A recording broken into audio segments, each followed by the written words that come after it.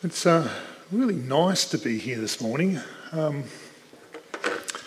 guess you'd hope that I'd say that, but quite honestly, this morning, after a couple of weeks of about 10 days of going around on holidays and not knowing anyone and enjoying that time, it's sometimes a bit freeing.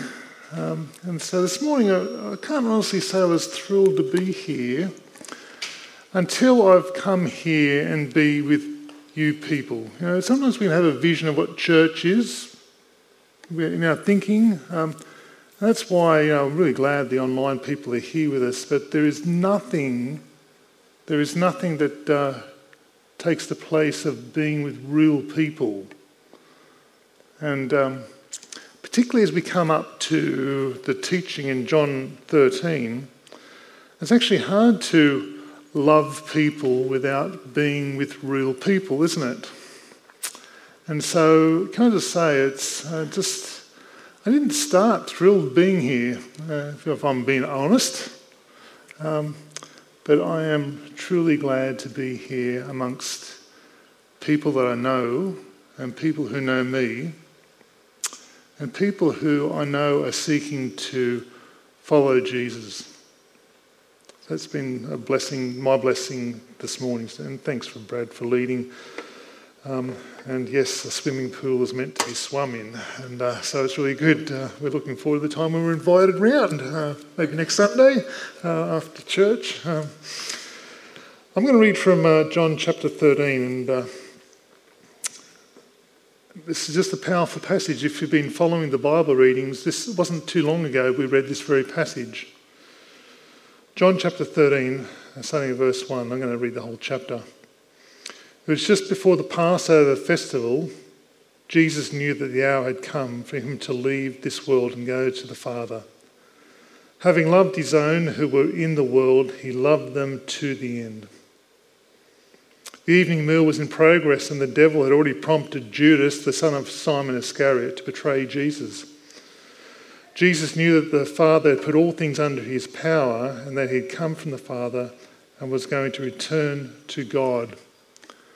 So he, Jesus, got up from the meal, took off the outer clothing and wrapped a towel around his waist. After that he poured water in a basin and began to wash his disciples' feet, drying them with the towel that was wrapped around him. He came to Simon Peter, who said to him, Lord, are you going to wash my feet? Jesus replied, you do not realise now what I'm doing, but later you will understand. No, said Peter, you shall never wash my feet. Jesus answered, unless I wash you, you'll have no part with me. Then, Lord, said Simon Peter, not just my feet, but my hands and my head as well. Jesus answered, those who have had a bath need only to wash their feet. Their whole body is clean. And you are clean, though not every one of you. For he knew who was going to betray him, and that's why he said, not everyone was clean. When he had finished washing their feet, he put on his clothes and returned to his place. Do you understand what I've done for you? He asked them. You call me teacher and Lord, and rightly so, for that's what I am. Now that I, your Lord and teacher, have washed your feet, you also should wash one another's feet. I've set you an example that you should do as I have done for you. Very truly, I tell you, no servant is greater than his master, nor is a messenger greater than the one who sent him. Now that you know these things, you'll be blessed if you do them. I'm not referring to all of you. I know those I've chosen, but this is to fulfill this passage of Scripture. He who shared my bread has turned against me. I'm telling you now before it happens, so that when it does happen, you'll believe that I am who I am. Very truly, I tell you, whoever accepts anyone I send accepts me, and whoever accepts me accepts the one who sent me. After he said this, Jesus was troubled in spirit and testified, very truly, I'm telling you, one of you is going to betray me. His disciples stared at one another. at a loss to know which of them he meant. One of them, the disciple whom Jesus loved, was reclining next to him. Simon Peter motioned to the disciple and said, "Ask him which one he means." Leaning back against Jesus, he asked him, "Lord, who is it?" Jesus answered, "It is the one to whom I am giving this piece of bread when I've dipped in the dish." Then dipping the piece of bread, he gave it to Judas, and the son of Simon Iscariot. As soon as Judas took the bread, Satan entered into him.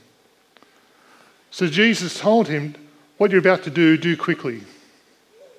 But no one at the meal understood why Jesus said this to him. Since Judas had charge of the money, some thought that Jesus was telling him to buy what was needed for the festival, or to go and buy something give something to the poor. As soon as Judas had taken the bread, he went out, and it was night. If you've been following the gospel, night and day, light and darkness. And it was night. And when he'd gone, Jesus said, "Now the Son of Man is glorified, and God is glorified in him. If God has glorified him, God will glorify the Son in him, and he will glorify him at once. My children, I'll be with you only a little while longer. You will look for me, just as I told the Jews, so I tell you, where I'm going, you cannot come.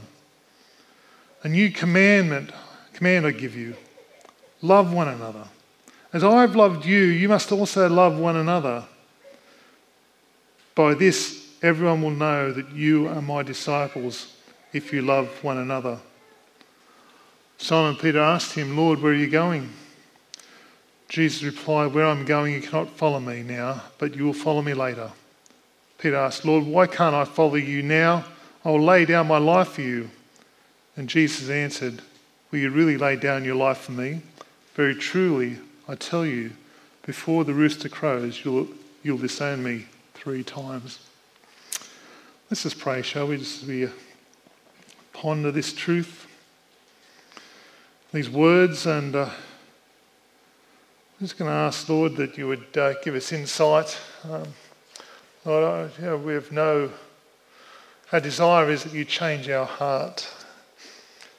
We don't want to know just facts about Jesus. We don't want to know interesting tidbits. Lord, we're asking that your Spirit use these words to shine lights in our heart and mind, expose the areas where we need to repent and change, and Lord, be transformed more into the likeness of Jesus. We pray in Jesus' name. Amen. I don't know if you've ever watched, there's a series on television years ago. It was, I should mention, we're going to do the Upper Room series. So this is the last 24 hours of Jesus, and this is going to take us up to Easter, and where we're going to be looking at the gospel, John's gospel narrative around the death of Jesus. Did you ever see the 24 series? It was some years ago. It was a terrible American violent show. I don't encourage you to watch it. But the idea was that there's 24 episodes in this one series, and it followed the life of this man, Jack Bauer. No ordinary man, of course. He was from the American Spy Agency, whatever letters they had behind their names. And the first series, they tried to follow this 24 hours, the life of this guy in 24 hours, where he saved his kidnapped wife and daughter. He saved a senator from death. What else did he do? He prevented the war criminal from being freed from jail, all in one 24-hour period. What a man! The second series was another 24-hour period where he prevented a nuclear bomb being detonated in America. You hope you get a bit of a bonus for that, don't you? The third series, the next 24-hour episodes, he saved the public from a lethal virus being released in America. The fourth 24-hour period, the fourth series, he saved America from a nuclear meltdown. That's really good of him. And the fifth one, finally the bad guys realise that Jack is stopping all their plans, and so they go after Jack Bauer to get rid of him. And he gets kidnapped, nearly dies. He has all these double agents sort of after him. And honestly, I don't know how the world would be saved without Jack Bauer to save us. It must have been a big week, isn't it? Those 5 24-hour periods. I hope you had a long weekend after that. But this show really doesn't show that we need a saviour. What this show shows us is that we need to be our own saviour. We need to defeat all the odds. We need to work against all things. And Jack Bauer, where he was prepared to risk his life to die, he did not lay down his life to die for the world. And this is where we see the difference between Jack Bauer and Jesus Christ, our Lord. In John's Gospel, and just in any story, there's this dramatic part of the story where all the main players are on the stage. There's this scene where the tension is rising, something's going to happen soon because all the players are there, the story's in place, and actually the tension can almost become unbearable because something's going to happen. And we look and we're just hoping, what's going to break the tension? Well, that's where we find ourselves in John's Gospel in chapter 13. The chapter is the start of Jesus' countdown. Jesus has 24 hours to live. And John's Gospel has dedicated one half of the Gospel for that last 24 hours. Jesus would soon die. The events would unfold. It looks like, to the casual observer, that somehow Jesus had been swept up by evil, but nothing was the case. He wasn't going to risk his life for the world. He was going to lay down his life for the world. Jesus only had a few hours left with his disciples. And it's a pretty grim thing when you are with, I don't know if you've ever experienced being with a loved one, knowing that the person is going to die soon. It's a profound time and moment. I've been called into hospitals where people I know are going to die soon. And sometimes it's with people I know, like from church people, but there's been times I've been called in and I don't know anyone in the room. And you meet with these people. Wendy's mum, a couple of years back, we were with her towards the end of her life, and we knew that there was going to be a time in the next hours when she will no longer be around. And my own father, we spent the last 24 hours with my dad. Solemn times, they're remarkable moments in my life. It has impacted me greatly. And you know what? There's no talking about the groceries in that hospital room, is there? There's no talking about world events. There's no talking about history. Actually, our experience was not much was actually said at all, but whatever was said was really important because this may be the last word this person hears or the last word they say. Well, here we are in the room, the upper room, and I'm asking you to join with me as we go into the upper room with Jesus and his disciples to learn from Jesus the words he would tell his disciples in the last 24 hours of his life. Profound words. These are going to matter because Jesus knew he was coming to the end. Let's think about this scene that we have before us. Let's go into the upper room, be the fly on the wall, and you'd probably smell food being prepared. There'd been lamb or goat that had been a part of with spices and maybe some oil lamps burning. Could you imagine there'd be a terrible smell, I'd imagine, that oil lamp. It'd be dingy because they didn't have the lights that we had, so they had these oil lamps where we're trying to give some light, but it'd be very dingy, and I can imagine that the air wouldn't be really very clear, not at night time. The meal that was to be shared was part of that Passover celebration, one which they'd shared every year. This was just every year they would do this, but this is a significant one because all of Jerusalem are buzzing because we just had the triumphal entry into Jesus and everyone was shouting for Jesus.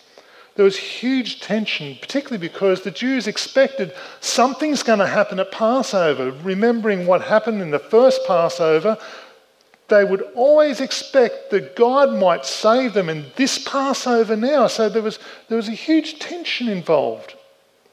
And here we are in the room, and who's in the room? We have Jesus, who is in the world, who we understand had come into the world and he was going to soon leave the world. He knew that. He expected that to happen. And he wanted to give as much glory to God in those last moments of his life possible. His time was up. He was not running away. He was not retreating. He had been given all authority in heaven and earth that was his. God said, here's the keys of the kingdom. You can be the boss. You are over everything. And he knew that his time on earth was coming to an end. There were those who had followed Jesus, the closest, the 12 disciples. They were in the upper room. For 3 years they had an incredible journey. There'd been healings, there'd been demon possessions cast out, they'd seen the dead rise. They'd lived for nomads for 3 years. They'd seen crowds surging around Jesus, and then he'd say a few words, and then they all disappeared. And here they were, the 12 were the only ones left. In the upper room there, we need to see who was not, the unseen person that was there was God the Father. God was there. God who was never, Jesus knew he was always in the presence of his Father in heaven. The Creator who made all things, who gave Jesus the authority that he had. The beloved Son, he was the Father who had the beloved Son who he loved and he was well pleased. Let's not forget God the Father was there. But in that same room was the Satan, wasn't it? The accuser, the devil. He was in the room as well. He has a place in this story. He's one of the actors. Satan who hates God, who if he can strike out at the Son, if he can hurt the Son, then he's pleased because they're going to hurt God. And this is the decisive time. Satan understands this is the moment. Everyone knows it's the moment. Satan knows it's the moment where he's going to do something. He's got a plan of what he's going to do. But Satan is also in the upper room. We need to make a special mention to one of the disciples, Judas Iscariot, son of Simon. His name would mean a betrayer. He would allow Satan to move his heart to bring Jesus down. His motives, we can guess, we can try to work it out, but essentially he was the mole. He was the traitor. He was the one in the room that was planning the downfall of Jesus. And he was very effective because he was close to Jesus. The time is right. The tension is high. Everyone knows it.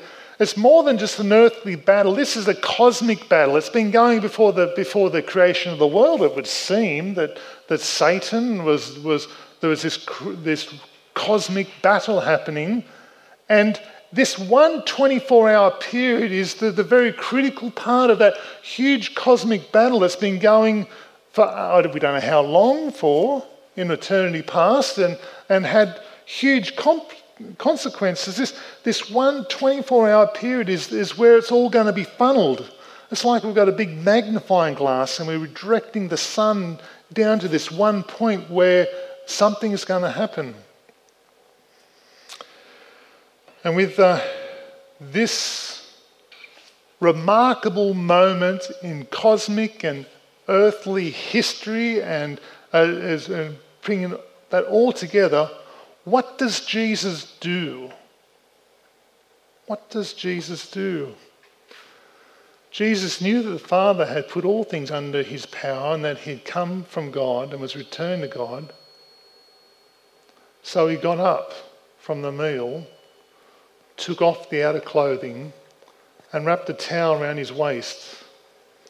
After that, he poured water in a basin and began to wash his disciples' feet, drying them with a towel that was wrapped around them. I'm just astonished. The reason Jesus did this was because he knew he had all authority and power. So he did the most menial thing. He washed the feet of the disciples, including Judas's feet, the betrayer. A remarkable act of love. And verse 4 indicates that he knew all of this, and that's why he got up and washed feet. It just doesn't make sense, does it? To anyone? If it makes sense to you, I'd love to hear after. You may have heard that the washing of feet was only done by the lowest of the servants, of slaves. Not even a Hebrew slave was meant to do this. Can you imagine the scene? The disciples were in the upper room. It was hot and smelly and dirty, and there was this bowl of water there with a towel, but there was no servant to do this. So they're all laying. Do you understand that they'd have their table around here, and they would sort of lean on their left arm, and they would eat like this. So their feet would be out this way, and they would lay next to each other, and that's how come John can just simply lay back and say to Jesus, who is it? He lays back onto the breast because they would be there. The feet are that way, the food's that way, and there they are eating. And over in the corner there's this bowl of water and towels, and no one's touched it. And the remarkable thing is that Jesus gets up from that meal and starts, you can imagine, can't you? Think of that. They're laying all there at the table. He goes around and starts washing the feet of the people as they're pointed away. And of course, Peter said, you're not going to wash my feet. But Jesus says, I will. There is something really important here for us to learn about authority and power. That authority and power is seen in humility and what appears to be weakness. Whether it speaks to us all. Anyone, if you have any position of power in a church or an employer, if you're in charge of employees, if you're a part of a parents or you've got children, power and authority, we don't have to fight for the authority that God gives us. If God gives us authority, he gives us authority. We don't actually have to fight for it. We don't need to fight for it because it's what God has given us. But what we can do is use that to serve others. Jesus knows he's been given every authority in heaven and earth. He could command angels. He could destroy the sun just for the fun of it. He could do whatever he wants, but what does he do? He goes around to the feet that are pointed away from the table and washes their feet while at the table. And that's why when we're especially Christian leaders, we need to recognise a person with a servant heart. Whether a pastor, elder, deacon, administrators, ministry team leaders, we don't want anyone who has to fight for their authority, who needs to put themselves forward, who has to fight. What we are looking for is people who serve and people who love and people show the gifts of the Spirit, the fruit of the Spirit. They're the sorts of people we want to recognise. We don't want people who have to struggle and fight to get in a position of authority, do we? Because we know that it's all about what they are. Jesus didn't fight for his position of authority. He was given it. And he showed it in this remarkable way. And when you think of that, we understand how different we are from the world, where you have to fight for your power. You have to fight to be recognised. You've got to show people you're significant. Think of this passage here, Philippians 2. And this is God speaking to you today. In your relationships with one another, have the same mindset of Christ Jesus, who being in very nature God, did not consider equality with God something to be used to his own advantage. Rather, he made himself nothing by taking the very nature of a servant, being made in human likeness and being found in appearance as a man. He humbled himself by becoming obedient to death, or even death on the cross. Remember, the context of this is in relationship with one another. That's why we need each other. This is why we actually need to show up to be a part of each other's lives, because it's easy to love each other from our homes when we don't ever see each other. But when we come together and we have to do things and we annoy each other, that's where love really does need to be shown. We're to take the nature of a servant, and Jesus leads us that way. We don't grasp for our rights, we don't pursue our rights, we lay them aside. Why didn't Peter want Jesus to wash his feet? I think it's because Peter wanted a leader greater than that. He wanted someone greater than a foot washer.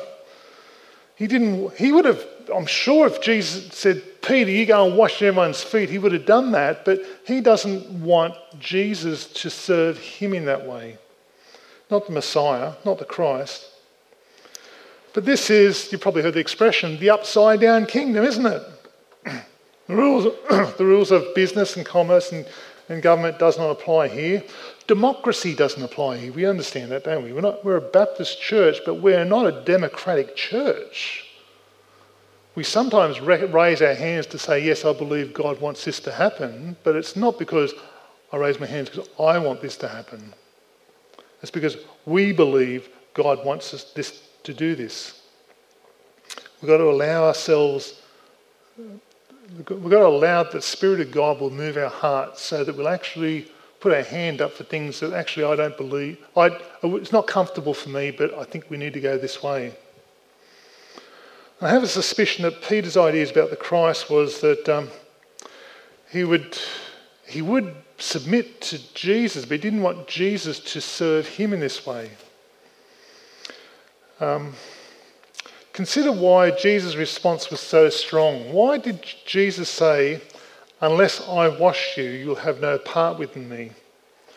Because leadership is grounded in service in the kingdom of God. We lay down our lives. We don't risk our lives. We lay down our lives for one another.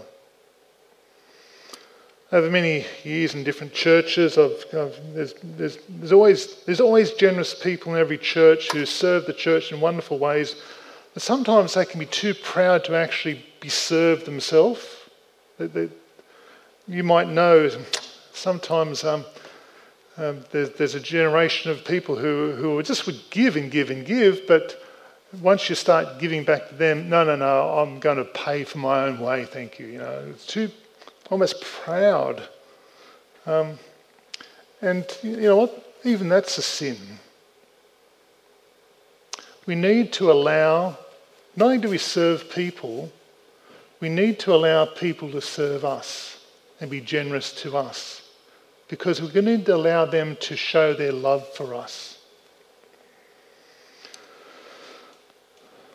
Let me think.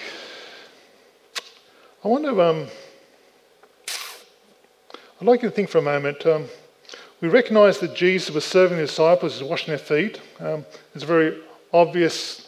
It was a very obvious way. Like it was an astounding way, wasn't it? That Jesus was challenging them, wasn't he? He was challenging their thinking. He wanted to have a change in their thinking, and this would have been one of those events that. Because John's writing this about 40 years after the event. You would think he was writing it the next day, wouldn't he? It's so clear and vivid in John's mind. And this idea of service was something that defined Christianity. We are to serve and love one another. And in our readings through John and 1 John, we've been talking about love and obedience and service, haven't we? That's what it's been talking about. We need to let these things come in and shape our minds and hearts as we understand what it means to follow Jesus. I want to bring two verses together. These chapter 13, verse 1, having loved his own who were in the world, he loved them to the end. Now that you know these things, you'll be blessed if you do them. That's the message of 1 John we've been reading, isn't it? So what are you doing? If you are loved by God, and it's really wonderful Brad spoke about the love of God. If you're loved by God, and if you're loved to the very end, that allows you the confidence to give yourself in obedience to him, to serve. It's a powerful way. I think there's a different... The biggest change in my life in the last few years has been moving from the trust and the faith that I'm loved by God to seeking to experience the love of God. I think if you're a parent, wouldn't it be horrible if your children believed that you loved them but never felt or experienced that love? Wouldn't it be horrible if you're in a marriage relationship where you believe intellectually that you are loved by the other person, but you've never felt that love? Or if you have a friendship, a deep friendship with someone, you know they loved you, but you can't experience that. That'd be terribly sad. And I think what we're seeing here is the disciples having it reinforced to them how loved they are by God, how loved they are by Jesus. So here we are in the upper room. Have you seen Jesus? Have you seen him, what he's been doing? He wants it to impact you. How will you respond? How will it shape your heart? Will you let him wash you anew in that area where you know you need washing anew? Will you let Jesus come and minister to you? Because I think that's the invitation today. I'm going to just pray before I hand back to Brad. And I think after this prayer, I will be cutting off the feed. And so Lord, I'm just going to ask that you, as we sit here,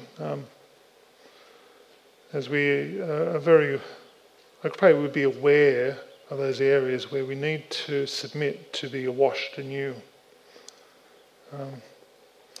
Lord, I pray for each one of us that we would not just trust and have faith that you love us, that we might find new ways to experience that.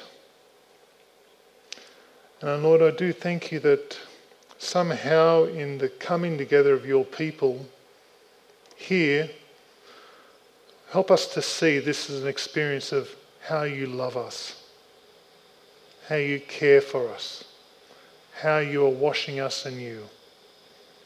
I pray in Jesus' name. Amen.